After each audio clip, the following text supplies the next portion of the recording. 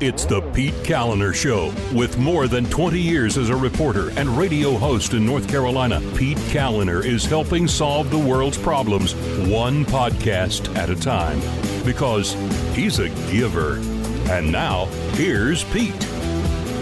What is going on? Welcome to the program. Thank you very much for listening. I do appreciate it. Thank you for subscribing if you haven't already. It's very easy. Go to thepetekalinershow.com, click subscribe, and that's it. And then the program comes every day to your smartphone or tablet. Also, thank you very much to the patrons who help make the show possible. Richard, Bill, Robin, Andy, John, Billy, Lou, Grant, Ashley, Sarah, and Barry, Patrick, and Shan. If they became patrons, you can as well just by going to thepetekalinershow.com. You click on the link that's at the top there, and you become a patron. Then you get exclusive content like our live streams. We're doing one tonight, so looking forward to that. Tomorrow is actually the deadline that Nikole Hannah-Jones has given the University of North Carolina Chapel Hill's Board of Trustees to give her a lifetime appointment at a gig of $180,000 a year, or she's going to sue him. This is, I am so, yeah, like there are so many different angles to this story, and I recognize, by the way, that as I get into this topic today, that for the vast majority of people, they do not care about journalism school. They don't care about the inner workings of how people get tenure and all of this stuff. It doesn't matter to them, and I get that. I would submit, though, that this is a pretty good window into a couple of different important areas in our culture, and this moment sort of exposes that, like pulls the curtains apart, or raises the shades, if you will, or opens the blinds, whatever. Because you've got people who are vested in an outcome now, and they are exerting influence and pressure in ways that they say are appropriate, while saying that the ways that their opponents are exerting pressure, those are inappropriate. So they're hypocrites to some degree, but it also gets at a core disagreement, a different philosophy when it comes to gathering and reporting on news. So that's why I think this is an important story. It also touches on critical race theory and the movement, this shift in our culture into viewing everything through the prism of race, which is, in my estimation, a pathway towards destruction. This goes back thousands of years. I mean, Jesus was, running around telling people, hey, judge each other not by your differences. You are all brothers and sisters, right? We are all sons of God, daughters of God. Like, that's the important thing. You're dividing yourselves up by all of these different superficial categories, whether it's you're from this area, you're from that area, you look this way, you look that way. Don't do that anymore, because you're all equal in the eyes of the Lord. And so, this is a very ancient kind of concept, and this fight has been going on since humans have been around, right? There's a reason why when people talk about these types of conflicts, they discuss them in terms of tribalism, because you literally trace humans back to when we were running around in tribes and we were looking at other tribes as the enemy because they were the outsiders. They were not from our tribe, our clan. So all of these things, I think, are at play in this debate, which I think makes it interesting. And I do agree with my guest, Rick Henderson, who we're going to talk with in a couple of minutes, that I don't think anybody comes out of this looking particularly good, okay? Just this whole situation, a lot of people don't look very good. So Pulitzer Prize winning journalist Nikole Hannah-Jones is considering legal action against UNC Chapel Hill and its Board of Trustees, according to a letter obtained by the News and Observer. The NAACP Legal Defense and Education Fund, Levy Ratner, PC, the lawyers, and Ferguson Chambers and Sumter lawyers are representing Hannah-Jones. Quote, "We are evaluating all available legal recourse to fully vindicate Ms. Hannah-Jones's rights, including possibly initiating a federal action against UNC, the board, and or affiliated entities and individuals." So this is going to mean that if she doesn't get tenure at $180K a year for life, if she doesn't get this, then she's going to force taxpayers to fund her defense of UNC in this litigation effort. Because that really is what it's about. It's about trying to get tax money to be ripped from the taxpayers, from the university system. What she's doing, obviously, is trying to assert leverage, right? They're trying to pressure UNC into giving her this plum position for the rest of her life. And she's about my age, I think mid-40s or so. She's set. She is going to be set $180,000 a year. And from what I understand, it's basically a part-time gig because you still do your other job, too, working for the New York Times and, writing fabulist history. So with the 1619 Project. So she is going to be set for life with this. And remember, the UNC system did not give her tenure. They gave her a 5-year contract with tenure to be reviewed and then decided upon at some point within the 5 years. And that was not acceptable. Even though she signed it, she took that deal. She did take the deal. And now I guess she's going to threaten litigation. She's going to threaten hundreds of thousands of dollars in legal fees, maybe millions. Who knows how long it goes, because she's not getting the tenure right out of the gate like other people have in the past. And so the letter was sent to North Carolina lawmakers as well, saying that it is their legal duty to maintain, preserve, don't destroy any and all documents and data, both electronic and hard copies relevant to the potential claims. Why lawmakers? Well, the Blue Anon folks are out there fomenting rumors that, it must have been the General Assembly leaders, because they're Republicans. And so we know they don't want to teach real history. And by real history, we mean the commentary made up kind that the project, 1619 Project, engaged in, that she actually won a Pulitzer for. Even though it was not true, stuff she said in there was not true, she still won a Pulitzer, which, my view of the Pulitzer Prize now, I don't care. And I don't think people outside of journalism really understand this anymore. It's kind of like the Nobel Prize, the Peace Prize specifically.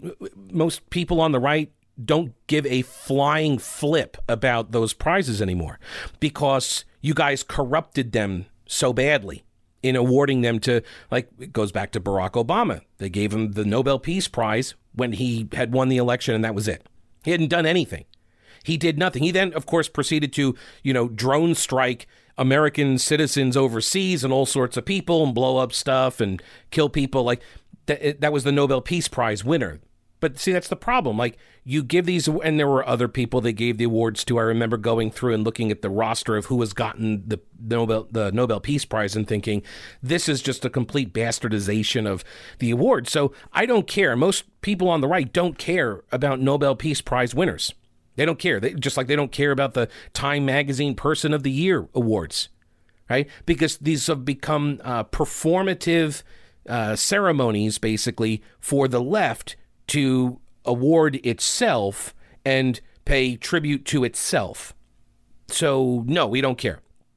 I don't care about this chairmanship or this chair position, this the Knight professorship or whatever it's called that she's getting. I don't care. It's being funded by private money, so I don't care. It's not tax money.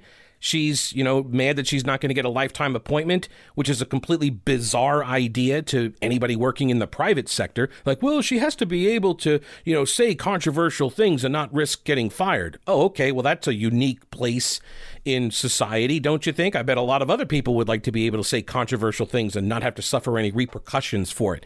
Isn't that interesting how some people do suffer repercussions for exploring controversial topics, but other people don't? They get protected. So yeah, this... The ivory tower mentality is on full display, which is also another aspect to this story that I find to be kind of insightful and comical, that there are people that are super duper outraged, oh my God, I can't believe she's not going to get a lifetime appointment for $180,000 a year. It's yeah, I don't think anybody is owed that. So, again, maybe I'm the wrong shoulder to cry on for this kind of stuff. I totally understand that. I totally understand also that you do not want to go out and have to buy a brand new tool, especially if you got to do like a big project, like you got to move a bunch of dirt around the yard, like you want to flatten an area or redo the driveway or something, but you do not want to buy an earth mover. That's crazy. You're only going to use it once. So rent it. Rent it from General Equipment Rental. They are conveniently located in Weaverville. They're at the intersection of Merriman Avenue and Reams Creek Road, and they are family-owned and operated. They are experts in Honda and Husqvarna equipment, power tools and stuff. So if you're looking to buy some yard equipment, they are your source for that too.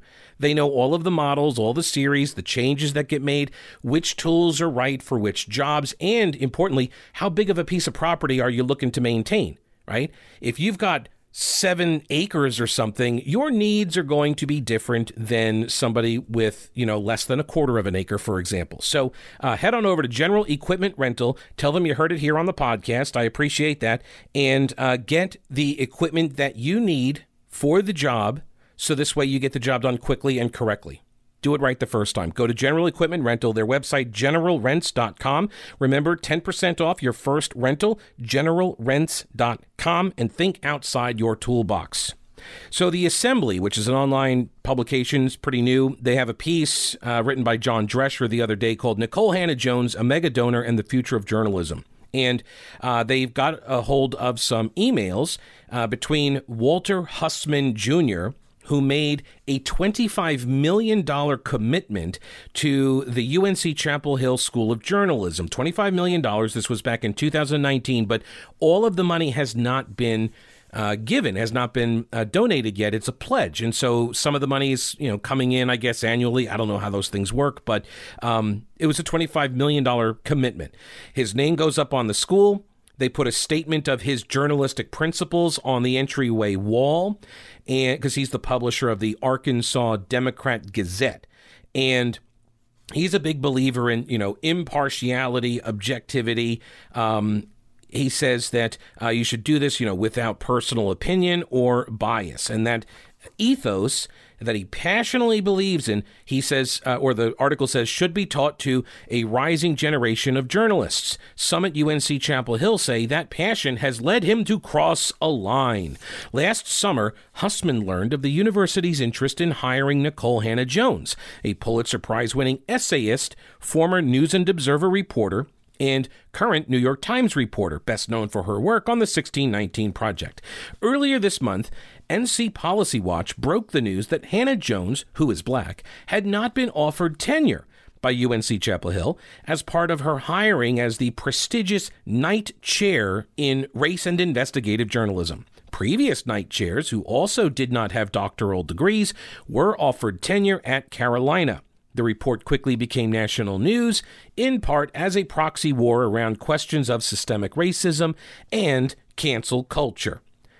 Yeah, that's not it. I mean, yes, it was part of those discussions, these questions, this culture war that is surrounding those things. Yes, that is part of it. It's also journalism and academia. Like, that's why a lot of people on the right are watching this. And honestly, most people on the right really don't care. As I mentioned earlier, a lot of people on the right do not care. They look at this as like, just you guys go ahead and fight. Because to many folks on the right, the UNC system and the School of Journalism is already lost. It's already lost, which, by the way, different philosophies here, like should Hussman, who is conservative, should he have put the money into UNC, or should he have funded a school of journalism someplace else? Right, different tactic, strategy, if you will. Do you try to kind of get at this the teaching of the journalism in a school that has a good reputation for it already, but has gone astray, or do you try to just say, you know what, abandon that, the ship's already sinking, let's go ahead and fund, the creation of a different school somewhere else and make that one a prestigious entity? That's a longer project, obviously. Anyway, Hannah-Jones has been widely supported at UNC and across academia since the news went public, because of course she is. Of course she is. Academia is filled with leftists, and she is one, and so they're all on board. So that's, of course they're going to support her. They all want her to get tenure because it reflects better on them, right? They then say, well, I work at UNC Chapel Hill. Well, we just gave Nikole Hannah-Jones a tenured position. Look at us. We are not racists. But long before the debate entered the public arena, opposition to her appointment had been quietly growing, led in part by Hussman himself. He had doubts about whether having her on the faculty would distract from teaching the school's core values, according to emails and 4 university sources who spoke on the condition of anonymity. He relayed his concerns to the university's top leaders, including at least one member of the Board of Trustees. The assembly obtained copies of emails in which Hussman expressed his concerns about Hannah-Jones to David Routh, Vice Chancellor for University Development, so the fundraising guy, Susan King, the Dean of the Hussman School of Journalism, and Chancellor Kevin Guczewicz. I don't know how, I think Guczewicz? I think I'm pronouncing that right. Anyway, so one of these 4 people are obviously the source of the leak to John Drescher at the assembly. Hussman said in the email, I worry about the controversy of tying the UNC Journalism School to the 1619 Project. I find myself more in agreement with Pulitzer Prize-winning historians like James McPherson and Gordon Wood than I do Nikole Hannah-Jones. These historians appear to me to be pushing to find the true historical facts based on her own words. Many will conclude she's trying to push an agenda, and they will assume she's manipulating historical facts to support it, which she did, by the way. If asked about it, I will have to be honest in saying I agree with the historians. And then Drescher points out, while some historians have criticized Hannah-Jones's essay that introduced the 1619 Project, which gave her the Pulitzer, by the way, other historians have supported it. So in other words, well, we don't know. Some are for it and some are against it. Right, but the ones who were supportive of it, they're like, oh, it's just, it's good to re-examine things in a different way. There is no doubt that the historical claims that she makes are not true. Right, that like the premise that the true founding of America was 1619, that is erroneous. Also the idea that the Revolutionary War was fought to preserve slavery is erroneous, that is not true, and she asserts it as true. So, and then, by the way, they go back and stealth edited her essay after the fact, after the criticism, and then she denied ever making some of these claims. These are serious concerns, okay? I've gone over this before in the past. These are serious concerns about her as a candidate to be teaching young journalism students about how to perform the craft. Okay, so Hussman, by the way, this story that John Drescher writes at the assembly does not explain how Hussman comes to know that Nikole Hannah-Jones is being considered for this position. Well, there's a story in the left-wing NC Policy Watch site by former reporter for the Greensboro News and Record, Joe Killian, which is interesting how many of these reporters for quote-unquote mainstream media outlets like News and Observer, WRAL, whatever, like they go to work for NC Policy Watch. They go to work for these leftist think tank blogs. I just point that out. I'm sure there's nothing at all to read into that, but the piece by Joe Killian that was published today at NC Policy Watch, he actually got Hussman to do an interview. And Hussman says that it was actually Susan King, the dean of the School of Journalism, called him as a courtesy to let him know that they were trying to get Nikole Hannah-Jones to agree to teach. And that's when he became aware. He then looked into her and said, I've got concerns about what kind of journalism she's going to be teaching. He relayed those concerns, and he says he flat out denies, in this piece by Joe Killian, flat out denies that he had been trying to, or in any way, tried to influence their decision by threatening to withhold money. Because he said point blank, they asked him, is this going to jeopardize your donation? And he said, no, flat out no. So he, like, that actually came up, and he told them, I'm not going to, withhold my campaign or my contribution, rather, to the school. Now, I do find it kind of comical that a lot of these professors like, I can't believe that somebody who made all of these donations, $25 million, is going to try to influence the way we do things here. Right? I'm sure you're going to be shocked to find out there's gambling occurring in the back room. Are you kidding? Isn't that the whole point of the massive donations to the school? Gets the kids into college. Like, these are the same people, by the way, the same folks who would say that, these rich Republican families make these donations to the schools, like the Bush family or whatever. That's how they get in there. They made all these donations, right? And now you're going to be like claiming ignorance about how that works. Of course, this is how it's always been going on. You're a credentialing organization now. Like, one of the things that really became clear in the pandemic, right? When Harvard, for example, among other schools, that when they were saying, we're still going to charge you, $70,000 a year or whatever it is, we're still going to charge you that, but it's all going to be all remote learning. So, okay. So what you're saying is you're just a credentialing outfit, right? You're the gatekeepers into the elite society, quote unquote, which would explain why a lot of people are objecting to, race neutral, colorblind, if you will, admissions processes, where you have Asian students that, if they were actually admitted based on grades, Asian students would make up like 60% of the student body of Harvard.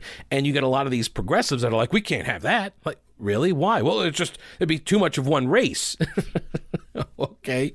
So do you make those similar claims like about, I don't know, professional sports or something? It only works one way when it's against Asians trying to enroll at Harvard. Anyway, I'm off topic. I'm far afield. I understand that. I also understand that if you are in the market for some real U.S. military surplus, you got a lot of options, and they're all over the place. But I would recommend you go to Old Grouch's Military Surplus in downtown Clyde on Main Street. He's been there for 30 years. It's Tim's shop now. His dad started the business decades ago. So they're an institution in Clyde. And so you can walk on into the store Monday through Saturday. You can go to the website any old time at oldgrouch.com. They've got tons of real U.S. military surplus, high quality stuff because it's American made, first aid kits, camp stoves, backpacks, all sorts of gear for all kinds of weather and environments. So go check them out. Tell them you heard it here on the show. I appreciate that. oldgrouch.com. Joining me now is Rick Henderson. He writes at deregulator.net. You can get his newsletter there, deregulator.net. He's been a writer and an editor for more than 30 years in the industry, and much of those years in North Carolina, many of them in North Carolina, and we welcome him back to the show. Rick, how are you? I'm doing great, Pete. How are you today? I am all right. I still am trying to break myself of referring to myself in the we form. It was always what I did as when I had a producer in studio, and so you just naturally say we, but now I'm trying. So I welcome you to the show. So you wrote a piece in your newsletter, your Substack, and how is that going, by the way? I should ask, because the last time we had you on, you had just launched. It's going well? Oh, yeah, absolutely. I'm getting a lot of very, very favorable feedback from it, and some nice shares here and there, and encourage everyone to check it out, because for one thing, you can get a lot of stuff for free. So that's always right. Nice. That is always good. That's why I give mine away for free. People like free. Yes. So deregulator.net, it's a Substack, and so you can subscribe, you can make contributions, and you can get additional content like that. And if you were like my first year, it was just proof of concept. Like, let's see what works and see what doesn't. And you're testing different things. And so it's kind of exciting, actually, to get in early on the ground floor of operations like that and see how they grow. So best of luck for you in that as well. So let's talk about your latest piece. This was free, open to anybody. They could see no winners in UNC NHJ battle at Nikole Hannah-Jones. And so as it stands, this is going, so we are a day away from, I guess, where Hannah-Jones's legal team has told Chapel Hill that they have to offer her tenure or they're going to get slapped with a lawsuit, which I don't know much about academia and the way that world operates, but it's like I don't think it's a great idea to threaten your new employer with a lawsuit before you start. But maybe that's just me. What's your read on that? Well, it's certainly going to be a harmonious relationship from day one. You can tell that. The threat, well, for one thing, if indeed they are planning on going through with their threat, they're going to slap UNC with a lawsuit because the tenure committee is not going to meet again anytime soon. So there's no emergency meeting scheduled for Friday for that to happen. So if that's the plan, then it's going to go forward. The issue, a complicating issue with this particular situation with Nikole Hannah-Jones, among many of the other concerns, is that in the journalism school, typically you have what are called professors of practice. You have people who haven't been lifelong academics, and so they don't have this record of publication in peer-reviewed journals that you would have in other sorts of academic environments. So basically, you take someone who is a career journalist or someone who's written for done for a number of years, written books or worked in newspapers or magazines, and you offer them a tenure track or a tenured position, because you want to make sure that person is essentially free not to worry about what happens if they're involved in some controversies while they're on campus that could affect their ability to earn a living if they decided to leave or whatever. So, you typically do that. In this particular case, Nikole Hannah-Jones is a lightning rod. She's a controversial figure. She was the editor of the 1619 Project, originally in the New York Times.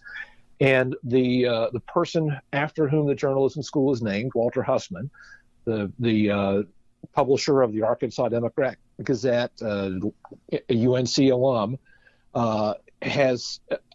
did some back channel work when he learned that she was going to be considered for tenure. And this sort of mucked up the works, because you had the situation in which members of the UNC Board of Trustees asked questions about Nikole Hannah-Jones' qualifications for the job. She doesn't behave particularly well to criticism, doesn't respond well to it on social media. And everybody's throwing their arms out now, figuring out how this turns out well. And I don't think it turns out well at all. So an optimist. So explain a little bit. You mentioned kind of a little bit about the tenure component. Why do you? I mean, are you of the belief that tenure is necessary? Because I know some people say there shouldn't be any tenure, but I guess I'll just leave it there. Like, do you think this is a necessary thing for a professor to get? I don't think it's necessary for a professor to get, but the issue with in this situation was that the particular program that she was going to be funded by, it was going to be an endowed position, so It wasn't going to come from university funds. Every professor who has held this particular position before now has had tenure from the get-go. So she's the first person who's being treated differently in this regard. And so, again, that's another little complicating factor. Yeah. She was never offered tenure to begin with. What happened was the people who were involved in interviewing potential candidates started talking to her last fall. Mr. Hussman found out about it. He started asking questions and using back channels, didn't directly challenge it. And then when it came time for Ms. Hannah-Jones and several other persons who were eligible for tenure from other departments to have that presented to the tenure committee, the board just didn't vote on her case at all. They just didn't do anything. And so the school then decided, okay, we can put you on a 5-year contract because the board doesn't have to approve that. And if you get, if they decide to approve tenure sometime during that 5-year period, then you got tenure. Right. It was just a bizarre situation from the get-go, and it doesn't reflect well on anybody. And I'm not a big fan of Ms. Hannah-Jones' work generally, and she's apparently going to try to treat North Carolina taxpayers pretty badly with a lawsuit. But still, it was a situation that was just a total bit of chaos from the beginning.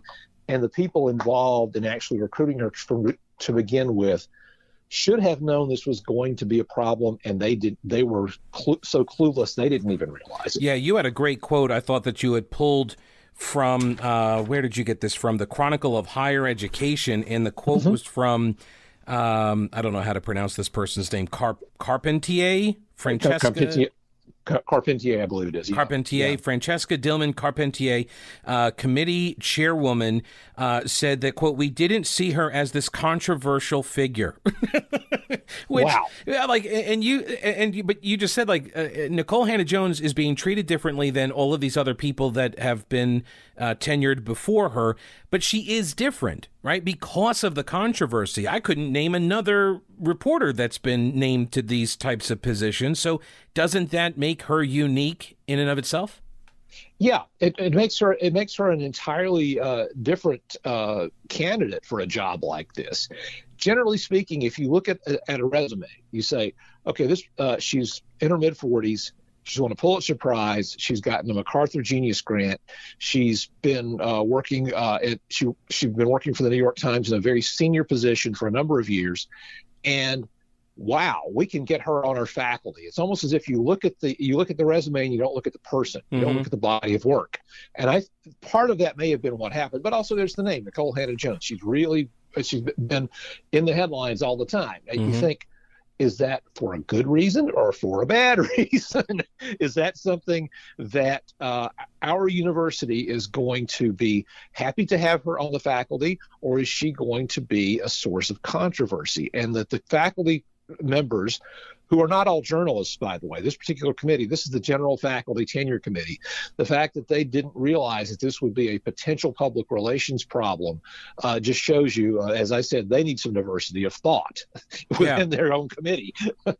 Well, yeah, the fish doesn't know it's wet. They just see any controversy as, unwarranted, unfair, probably, those right-wingers and racists and stuff, when actually, no, there were serious credentialed people, even of the left, who have questioned particularly the commentary essay that she won the Pulitzer for. So, and then you mentioned the way she handles criticism. Has not exactly been stellar work on that front either.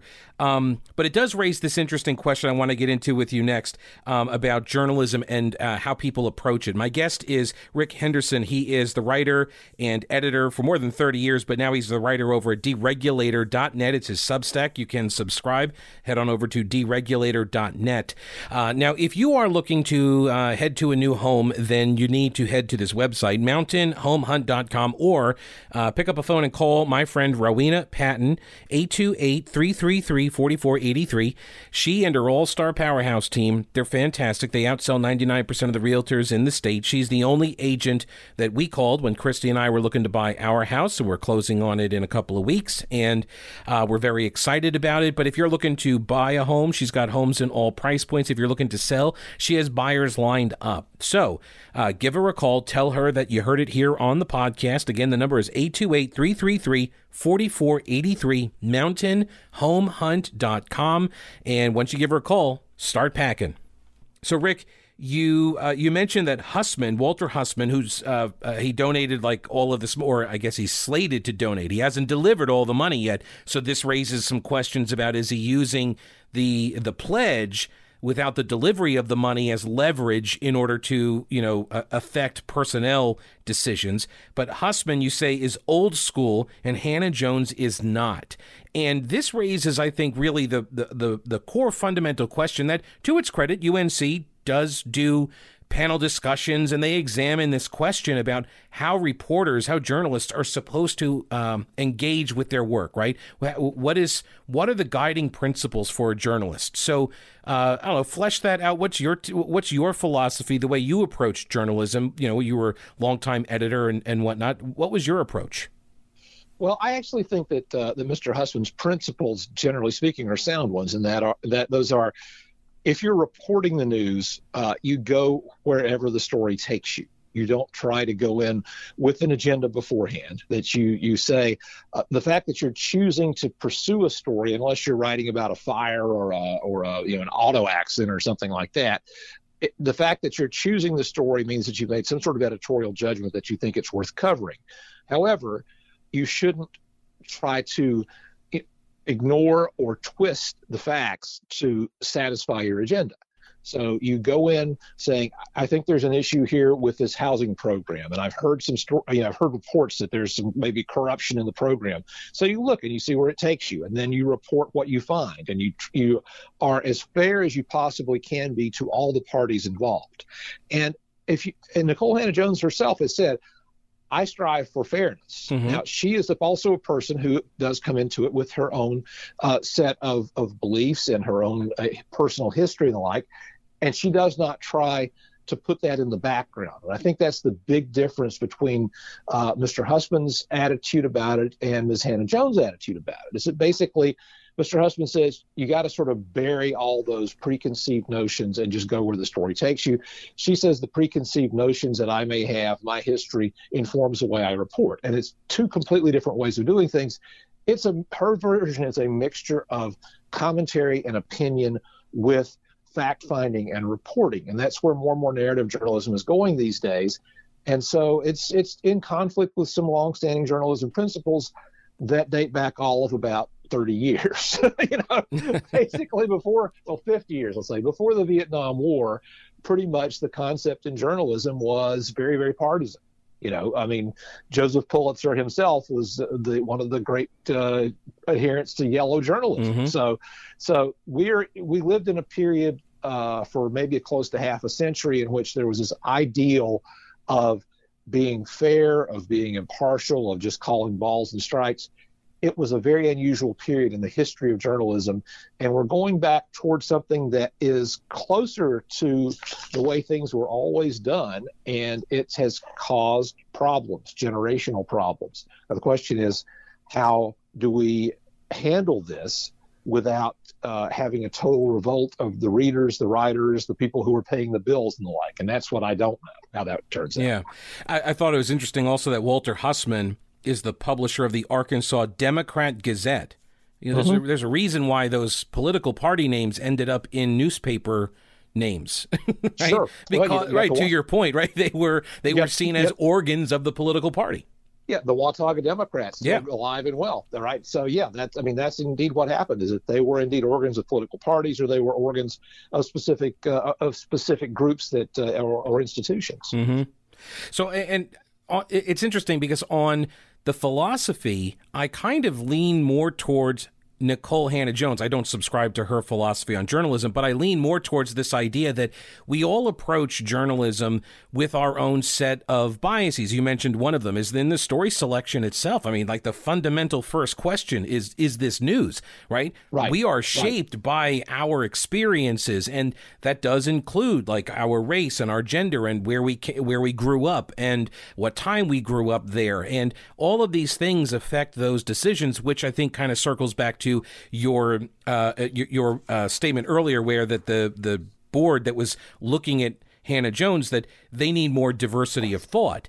You can have a bunch of people that look different, but if they come from similar backgrounds, their experiences have been similar, then you're not going to get that diversity of thought to help you inform those decisions of story selection and how coverage looks in your publication.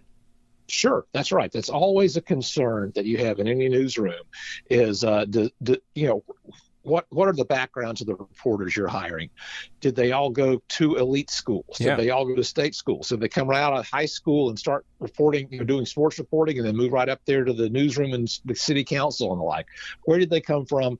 What did they learn, and what's their background? It's all very important. Yeah. Well, and you made a mention, I thought this was kind of funny, that you said, disclosure, your degree is from UNC Chapel Hill, but it's in political science, and you've never taken a journalism course, which is probably for the best. But that stuff matters. And I was a mass comm major in college. I did not go to Chapel Hill. I went to Winthrop University, and my minor was political science, but I also had enough credits for a minor in philosophy. And I thought, that prepares me in a completely different way than somebody who's, studying different courses in preparation for joining the exact same industry. One of the great ironies is that the school, the journalism school at Chapel Hill, now the Husband School, was considered by Al Newharth, the founder of USA Today, the former head of Gannett newspapers, to be the best journalism school, undergraduate journalism school in the country. He said this about 20 years ago, because the J School at Chapel Hill doesn't just teach practice of journalism, how to write leads, how to handle AP style. It actually expects its students to get some sort of specialization in a normal academic field, like math or like political science or like history or something like that. But to know something more about how to structure a story, know something more than that when you get your degree. And so it's funny now that the school at Chapel Hill is such a hotbed of controversy. That's right. Before I let you go, the governor did a press conference, and they had an update, quote unquote, on the COVID restrictions. And I thought we both watched it separately, but we were both watching it. And so I wanted to just kind of pick your brain about that real quick. Specifically, the question that came up almost as often as, are we going to get a vaccine lottery? The question of whether or not kids are going to have to wear masks, particularly when fall rolls around. And the Department of Health and Human Services Secretary Mandy Cohen, she's been saying and said repeatedly that, look, the CDC says if you're not vaccinated, got to wear the mask when you're inside. And because kids can't get the vaccine, they've got to wear masks. Is that a tenable long-term position, do you think? It's quite a catch-22, isn't it? It's not really a tenable position at all. I'll be fascinated to see what happens in August when kids are going back to school, and if kids, say in the K-5 grades, are expected to be masked and no one else is. I just don't think it's going to work. I don't think it's tenable, and I would be very surprised also to see the CDC continue to keep that sort of guidance in place once schools start. They've been known to turn on a dime when the polling numbers went bad on something, and I would not be surprised if it doesn't happen again, because unless the FDA approves vaccinations for kids, say, as young as 5, then we're going to have an awful lot of kids who aren't vaccinated going back to school in the fall.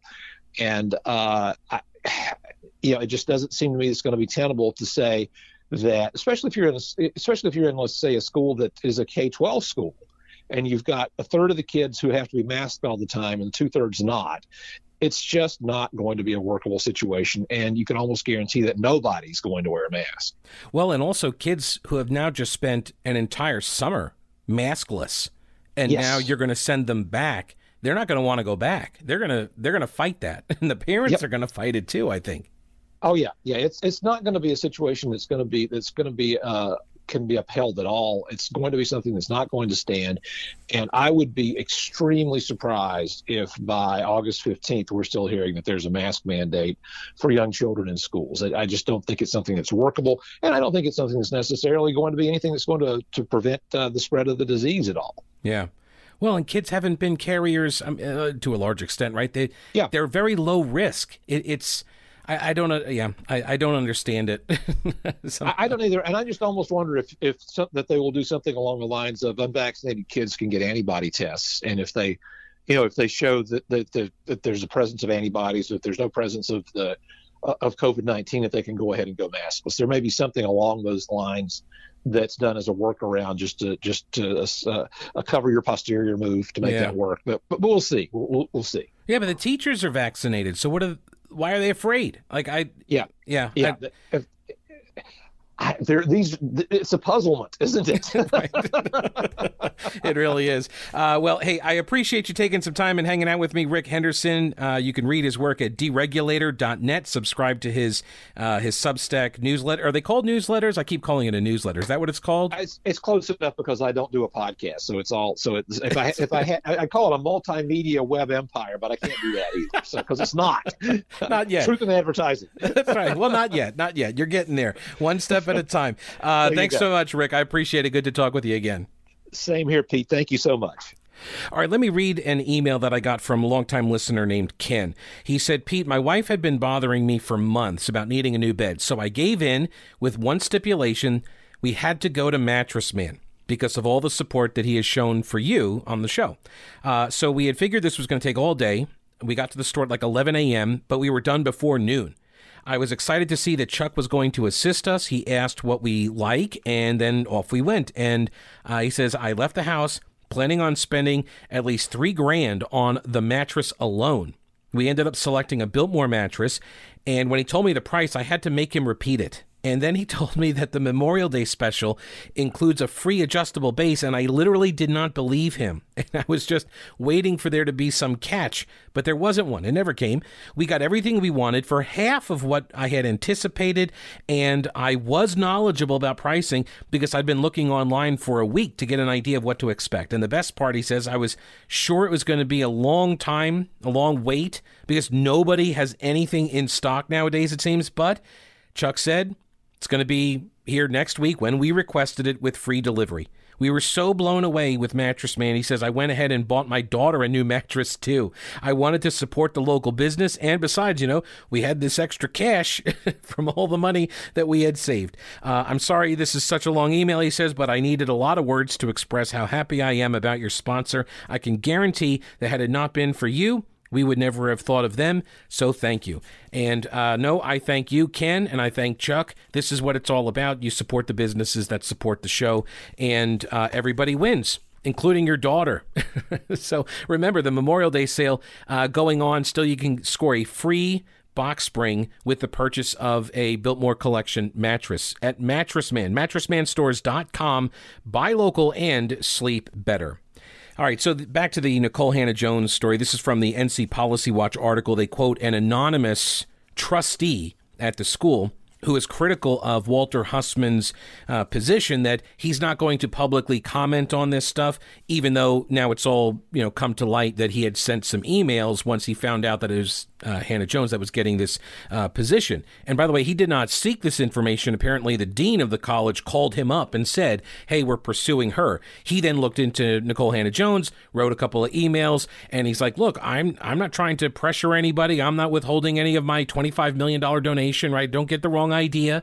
I'm just registering my opinion about this, which, honestly, if you didn't want his opinion, why did you reach out to him in the first place? Could it be because he's committed $25 million to the School of Journalism? And with that donation, there are certain unspoken benefits that you get? Like you get to be included in some of these discussions. But now we're all supposed to pretend like, oh, I can't believe it. Right, because politics is never at work in any of these decisions. Ideology is never at play in any of these decisions. This is how the left approaches these debates. It's that, they don't see their own ideology at play or having any impact here. But when here comes Hussman with his $25 million donation, well, he's a conservative. And so, therefore, he's trying to influence all of this, which the other story I'm going to get to here was the rumor that was going around that the state lawmakers, Phil Berger and Tim Moore, the Speaker of the House and Senate President Pro Tem, that they had, gotten involved and that they were pressuring the Board of Trustees to withhold tenure on all of this. It's just a complete fabrication, just rumors. But they chased them down. The media chased them down. So here's this idea from this anonymous trustee. Like, if you think you can say whatever you want to whoever you want, as long as people don't find out about it, you shouldn't be lecturing people about ethics and integrity, says the anonymous trustee to the leftist blog. Right? So wait a minute. So you're saying that speaking on background, giving people your opinion about things off the record, in private, confidentially, like that is at odds with ethical behavior? He says, I can't say the things I'd like to publicly about this because I'm told it would jeopardize a personnel process, maybe even lead to a lawsuit. But a rich donor can find out this information, make arguments to people at the highest level about the fitness of people we employ, call other donors and talk about it. And as long as he doesn't do it publicly, he thinks that's okay. Yeah, he does. He's giving his opinion, which I would surmise was solicited in some way, if not explicitly, implicitly, when the call was made to tell this person, hey, by the way, we're looking to hire somebody to this school that has your name on it, and they have a fundamental philosophical difference in the way they approach journalism than you do. I don't know, because the dean isn't talking about it. Nobody's talking because now the threat of litigation has forced everybody to clam up. There was this other line real quick. This was from the story at the Assembly by John Drescher. It closes with the previously unreported pushback by one of the UNC Chapel Hill's biggest donors underscores issues about donor influence at the university, which is increasingly reliant on major gifts in light of mandated tuition freezes and minimal legislative funding increases. So it's because academia is underfunded. Like, this is the argument now. Like, well, it's just, we had to take this $25 million donation from this, right-wing conservative publisher in Arkansas. Like, we had to take this money because higher education is so underfunded, right? Think about that. Like, what kind of place do you have to get to in your mind to think that colleges are underfunded in America? It really is remarkable. So then there was this rumor that Phil Berger, the Senate President pro tem, or the Speaker of the House, Tim Moore, that they had somehow exerted influence over this process because they didn't like Nikole Hannah-Jones. And this is funny because I always enjoy seeing the Blue Anon hashtag get used. Blue Anon, which is this is the leftist version of conspiracy theories like QAnon on the right. Right? There were these people who think this QAnon is a real thing, and there are people on the left who have all sorts of conspiracy theories too, but they're mainstream. These things are treated as not crazy crackpot ideas. And this is another one. And so when this idea started circulating, the first thing that happened, there was a statement put out by Phil Berger's office, said, quote, "The legislature has no role in the faculty hiring decisions at UNC system schools or the terms by which faculty are hired. A short walk around the UNC Chapel Hill campus should convince anybody that the Republican-led legislature does not decide who teachers are." Oh, I'm sorry. Who teaches there? Who teaches there? Right. It is a liberal hotbed. People call it the People's Republic of Chapel Hill for a reason. Again, like, this fight you guys are having, this struggle session you're going through, like, this is all about you guys. This is your institution, your left-wing institution, right? You're gobbling up all of this money. You're taking money from a publisher who happens to be conservative, which, again, like, that raises questions in my mind about why you would be donating to Chapel Hill's journalism school. What are you trying to actually do? But this idea, like, oh, we're going to take this money, but we don't anticipate you having any impact whatsoever on any of the decisions that are made at this school. Thank you for the money, though. Okay. The statement goes on to say, "We are tempted to calculate the cost of wasting 3 minutes of time multiplied by 170 legislators in reviewing a letter that has no basis in fact, reality, or legal doctrine, and then send an invoice to the law firm responsible." This was their response to the question about whether or not they had improperly influenced these decisions and to preserve all records for a potential lawsuit that we're supposed to find out, I guess, tomorrow, whether that's going to move forward. And they're saying, you're being ridiculous. We have nothing to give you. And UNC is filled with lefties. And Brent Woodcox, an attorney that works for the legislature in the Senate, he says, yeah, it's QAnon, but for the mainstream media. And then the News and Observer reporter who was digging into the story, Lucille Sherman, she says, well, which part? Berger's statement or that the legislature appoints Board of Governors members? And Woodcock says, your unfounded, evidence-less conspiracy theory. And she says, and which one was that? And then he says, you can't gaslight me because I'm not an idiot. Your motives and your implications are obvious. And then she replies, well, I'm actually unsure of what I said that's a conspiracy theory or incorrect. If you could point to what that is, that'd be great so I can correct my reporting in the future. And he says, I'm not willing to pretend to be obtuse just because you're willing to do so. So, and he's right. She's pretending like she doesn't know what she just implied, which is, well, the legislature appoints these people, and so they may have, made a decision based on something or some influence, and, I'm just asking questions. And there's no evidence to support that. Apparently, it just came from Hussman himself. That's the fight. That's a wrap for the episode. I appreciate you listening. Thanks so much. And remember, subscribe at thepetecalendarshow.com. I'll talk with you later. Don't break anything while I'm gone.